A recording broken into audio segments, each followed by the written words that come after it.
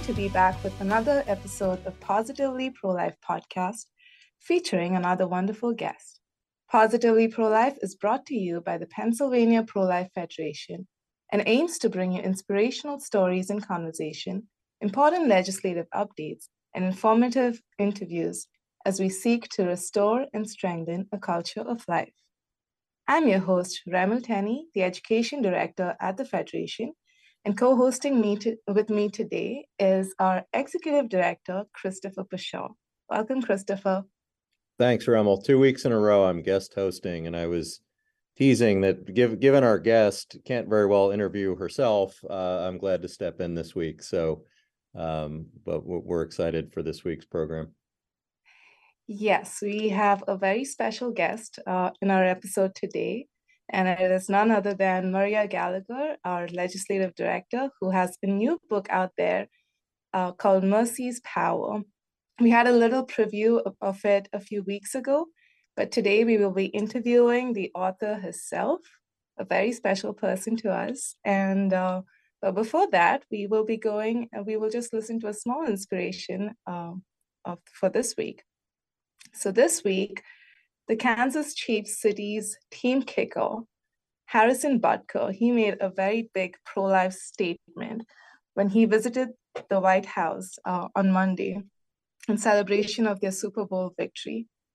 He wore a tie that says, I might be butchering how I say this because I don't know Latin, but it goes vulnerari presidio. And this means protect the most vulnerable. And accompanying this tie, he also had the 10-week precious feet pin. And he made quite the statement referring to Biden administration's aggressive pro-abortion stance. Now he says, I want to give the most vulnerable, the unborn, a voice at a place where every effort has been made to allow and normalize the tragic termination of their lives. So hats off to Harrison Butker. He has been creating waves and using his position and fame, the recognition that he's receiving in order to stand up for life. And we just are absolutely encouraged and inspired by that. So that's our story of the week. Was that a real-time update, Remil? Because my sister Karen had sent the tweet about the tie. Or did you already preordain this one?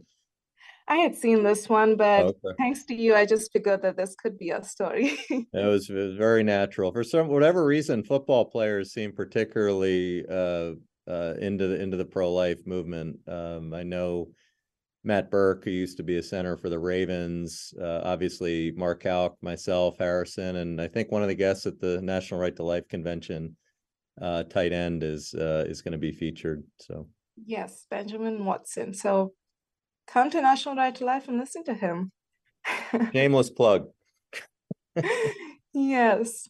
So we will move into our interview, a guest interview with none other than Maria Gallagher.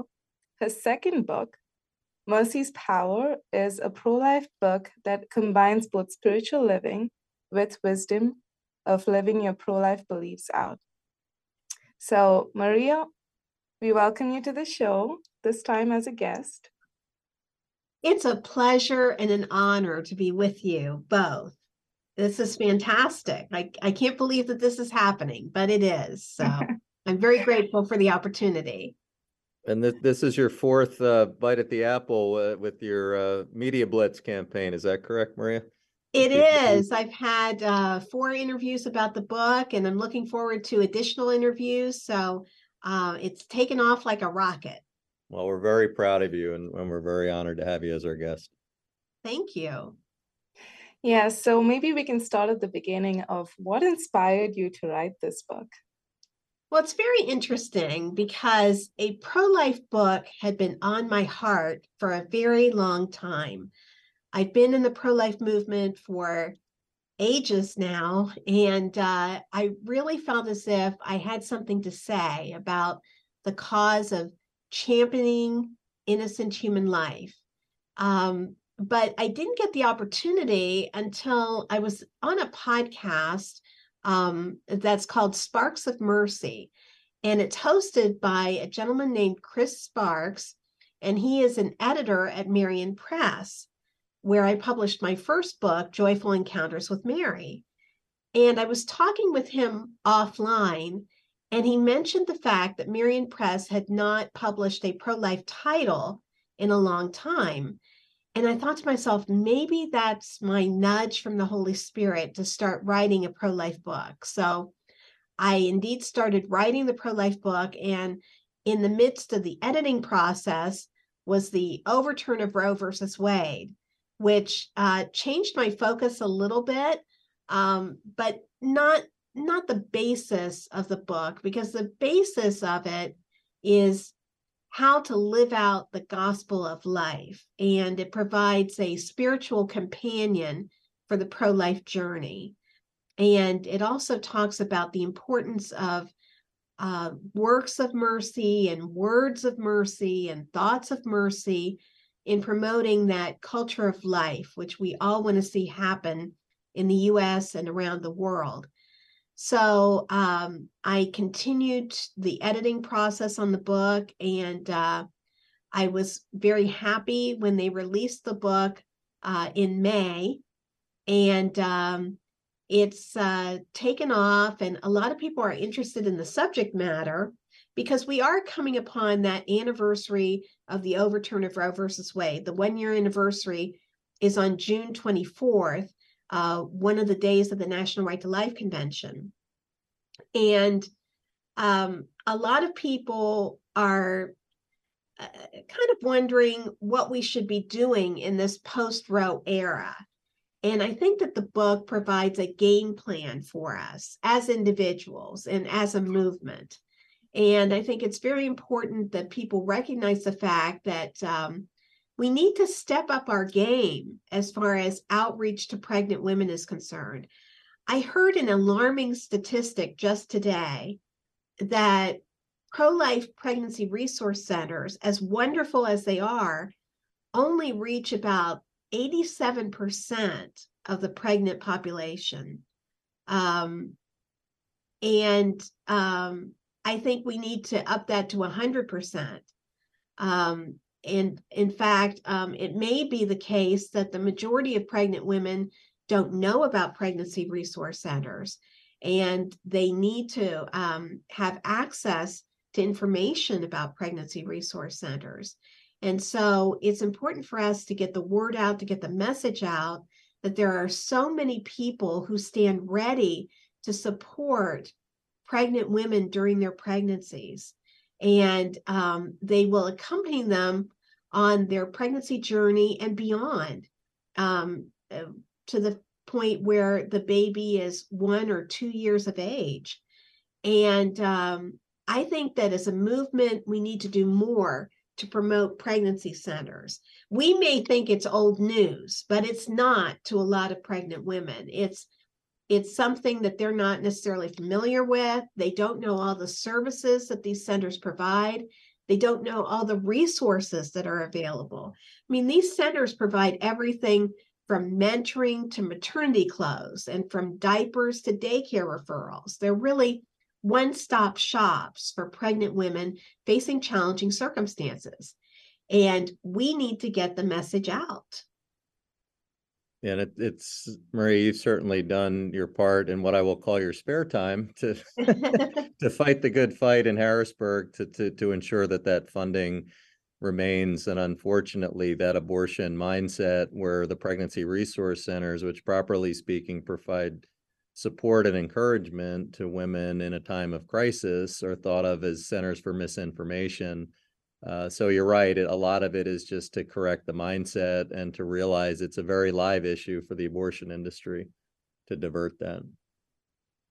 It is. And a lot of people think that women are making a free choice to abort their babies. And in fact, it's not a free choice for the majority of women, because we know from research that in at least 60% of cases that women feel pressured into having the abortion. They may be pressured by boyfriends, husbands, parents, grandparents. They may be pressured by circumstances, I mean, they might be told that if they don't have an abortion, they'll be thrown out of their home. That's a tough situation. Or they may already have children at home and they're wondering how they're going to manage an additional child, and they may not have the resources for childcare for an additional child. They may be abandoned by the father of the child. So all this comes into play. And when they go to the pregnancy center, the center staff and volunteers treat them as an individual. And they realize that this woman is a child of God and she is facing tremendous adversity. And they want to reach out and help her with compassionate support and encouragement. And it is critically important that women be made aware of this, because they're not going to find that in an abortion center. I mean, you can't go to Planned Parenthood, as far as I know, and get diapers or baby formula. Planned Parenthood is there to perform abortions. And we need to let women know that there are alternatives to abortion that are very viable options once the women are made aware of the vast resources that are available for them. So Maria, you have been working very diligently and very hard to keep these pregnancy centers funded. Can you share a little bit about that? Yes. Unfortunately, the abortion industry wants to defund pregnancy resource centers, not only in Pennsylvania, but throughout the country. The abortion industry sees these pregnancy centers as competitors. Okay. They see them as taking away customers for the abortion industry. And so the abortion industry wants state governments to stop funding pregnancy resource centers. And in Pennsylvania, we actually gave birth to the state-funded pregnancy center movement through Real Alternatives, which operates Pennsylvania's Pregnancy and Parenting Support Services program, which has served more than 300,000 women all across the Commonwealth. And these centers include not only pregnancy resource outposts, but also maternity homes and adoption agencies. And they provide a network of care and compassion for women in dire circumstances. And so it's very important that we continue to fund these pregnancy centers, because without them, women may be lost. They may not get the support that they need for themselves and for their children. And so we saw just today in the Pennsylvania General Assembly, there was a hearing sponsored by the Republican Policy Committee for the Pennsylvania House of Representatives. And they had invited the directors of different pregnancy centers and also the clients. And it was so heartwarming to hear these stories of families whose lives were turned around as a result of their involvement with these pregnancy centers. A lot of people don't realize that individuals can, in fact, give birth and give a good home to their children if they have support. That's the one element that's often missing in their lives. And these pregnancy centers provide that support that maybe their families or social networks do not. Yeah, and I think, as you were talking, Maria, and obviously, you give these daily updates for fighting the fight for these pregnancy resource centers, but it really occurs to me that these sustained attacks on them, to me, the abortion industry loses the right to be called pro-choice, because obviously when you have this hidebound contempt for giving women alternatives or actual meaningful support or choices, you've unmasked yourself for what you are, which is to be an agent of destruction and to be a proponent of abortion and not for alternatives. So, we certainly, commend your untiring work in that. And, as just to tie it back to the book a little bit, it sounds as though, a consistent part of what you're doing and the support that these centers offer to pregnant women comes out of mercy. And I know that mercy is become somewhat of a theologically loaded concept, but it would help us, given that it's the title of your book, Mercy's Power, to just give us some context and background on how you see that, and particularly how you see mercy working in the pro-life movement and in your work. I think that mercy is an incredibly important concept in the whole pro-life sphere, often unfortunately overlooked. When we first get into the pro-life movement, we often do so seeking justice for the preborn child. And that's a wonderful concept, don't get me wrong. And we want to see justice done. We want to see a point at which all precious babies are protected under the law and welcomed in life. But in order to get to that point, I think we need to exercise mercy, particularly acts of mercy shown toward pregnant women. We do the corporal works of mercy. We help to provide them with clothing during their pregnancies. We help to feed them and their children. We help to provide shelter for them. These are all acts of mercy that help not only the pregnant woman, but her child as well. I also think that we need to engage in words of mercy. So often we hear the term culture wars in the media. And when people think of abortion, they often think of people shouting at one another. And that's not helpful. We need to dialogue with one another. When we approach somebody who has a different point of view on abortion and on the life issues in general, I think we need to start asking questions. I think we have to find out, where are they in their thought processes? What makes them think that they are, quote unquote, pro-choice? And we may find that they are operating under a lot of misconceptions. For instance, when I was a journalist, I did a lot of stories about the issue of abortion, but I really didn't know how an abortion takes place. I didn't know that abortion is an inherently violent act. I also didn't know about the development of the unborn child. I didn't know, for instance, that a heart can start beating 24 days after conception, and brain waves can be detected 43 days after conception.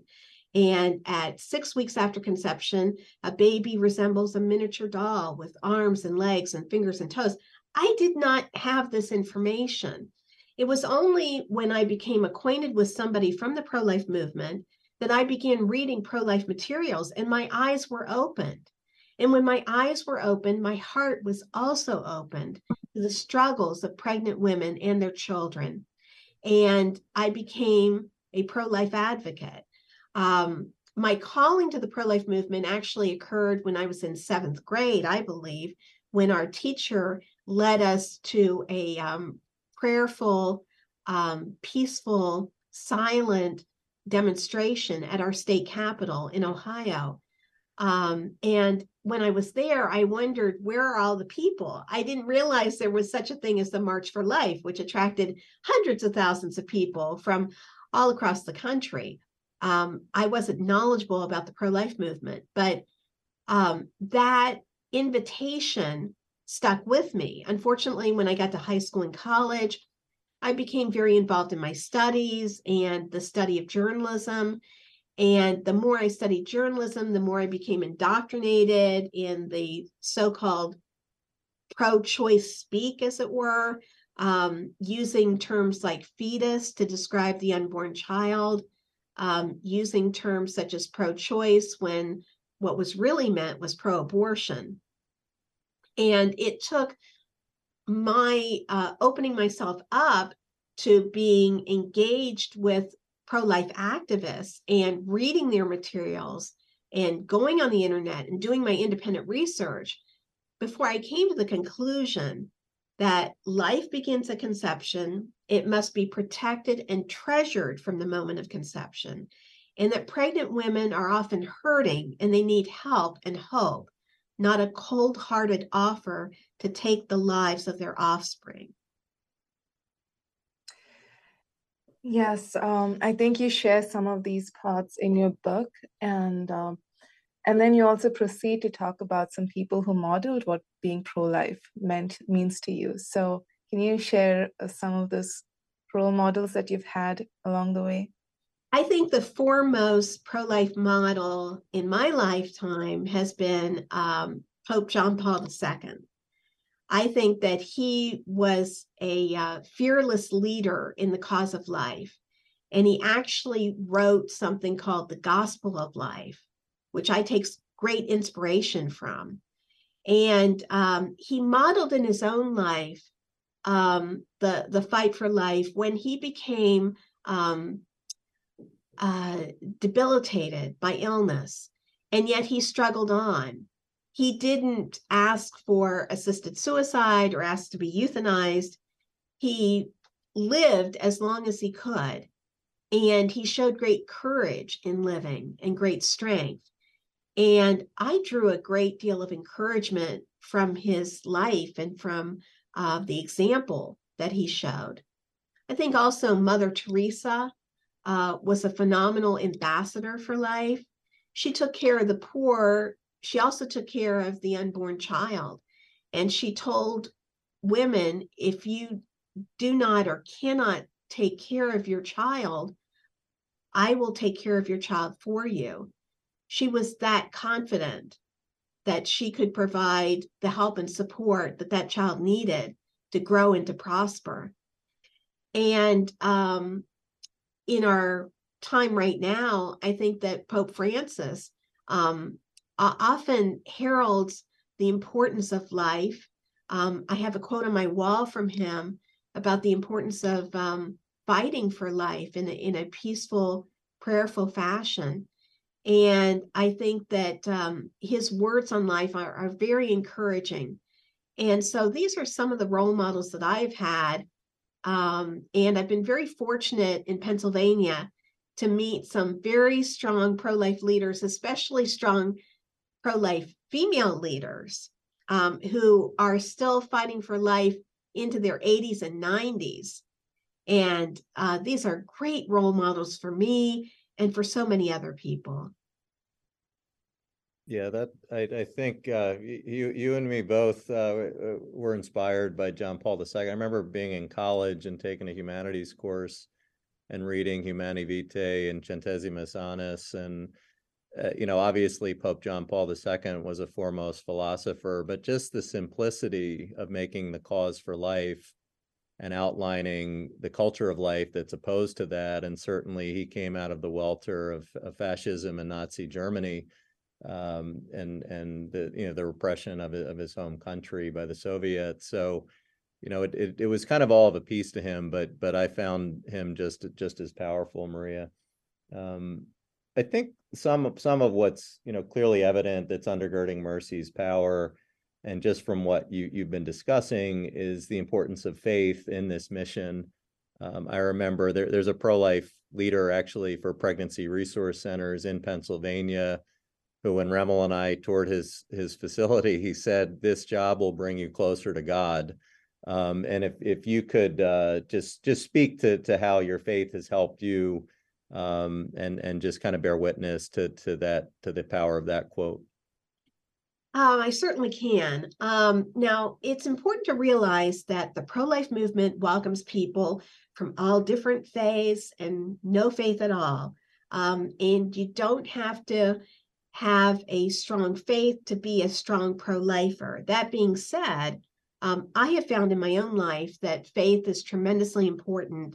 I begin each day with spiritual reading and prayer, and I continue that prayer throughout the day. This time of year, budget season, I'm praying very hard for our pregnancy resource centers to be fully funded. I have prayed through pro-life legislation in the past in Pennsylvania and nationally. And so I thrive on prayer. I get encouragement and support from God every single day that I work for the pro-life movement. My faith has been strengthened by my association with the pro-life movement. And I am very grateful for all the prayers that people say for us. I meet people all the time who say, you know what, I am praying for the Pennsylvania Pro-Life Federation. And those prayers absolutely keep me going. And I know that they keep the staff going. And I'm very grateful to those individuals who take time to say a prayer for us, because goodness knows we need it. Absolutely. And this might be my shameless Augustinian training coming out, but I remember the Bishop of Hippo's quote to act as if everything depends on you and pray as if everything depends on God. And I think you certainly embody those twin virtues, Maria. But Remil, you can take us home. Yes. In conclusion, though, I do want to ask Maria one last question. Could you share some highlights from your time in pro-life, working for the Federation? And honestly, how long has it been? It's been a very long time. Not polite to ask a woman that question. I've worked for the Pennsylvania Pro-Life Federation now for 20 years, and they've been very blessed years. And I think the highlight was definitely the overturn of Roe versus Wade. There was nothing bigger than that. I think that the U.S. Supreme Court ruling on partial birth abortion, when the Supreme Court finally gave the okay to a federal law against partial birth abortion, that was certainly a huge victory. In Pennsylvania, we passed a bill which ensures that there is no taxpayer funding of the health insurance exchanges created in Pennsylvania under Obamacare. And that was a great victory. But it couldn't be done without all the chapter leaders out there and all the volunteers and all of our supporters. You really make it happen. You make miracles happen. And I want to thank you for that. All right, so that was our Legislative Director, Maria Gallagher, who's also the author of a pro-life spiritual book called Mercy's Power. Can you tell us where we can get that real quick? Sure. Mercy's Power is available at shopmercy.org.